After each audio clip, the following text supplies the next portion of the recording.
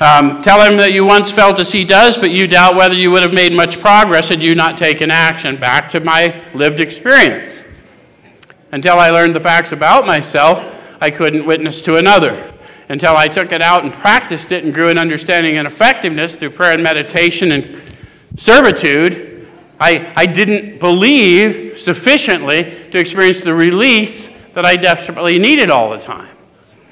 I couldn't live as bound up as I was 10 years ago or 15 years ago today. Does it make sense? I thought I was free then, but guys, this is progressive freedom. Wherever you are now, you can't stay there. You cannot coast uphill.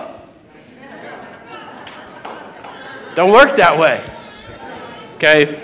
So tell him you once felt as he does, but you doubt whether you made much progress had you not taken action. On your first visit, tell him about the fellowship of Alcoholics Anonymous. If he shows interest, lend him a copy of the book. So notice how the author separated the book from the fellowship. Because the program's in the book, and the fellowship is in the rooms and in the halls and in the kitchens. And if we tell them by going to a meeting you're in the program, we lied to them. You're not. You're in the fellowship. You have to read the book to see what the program of recovery was. And then, if you really want to experience the program of recovery, you're going to have someone help you walk into it. Does that make sense?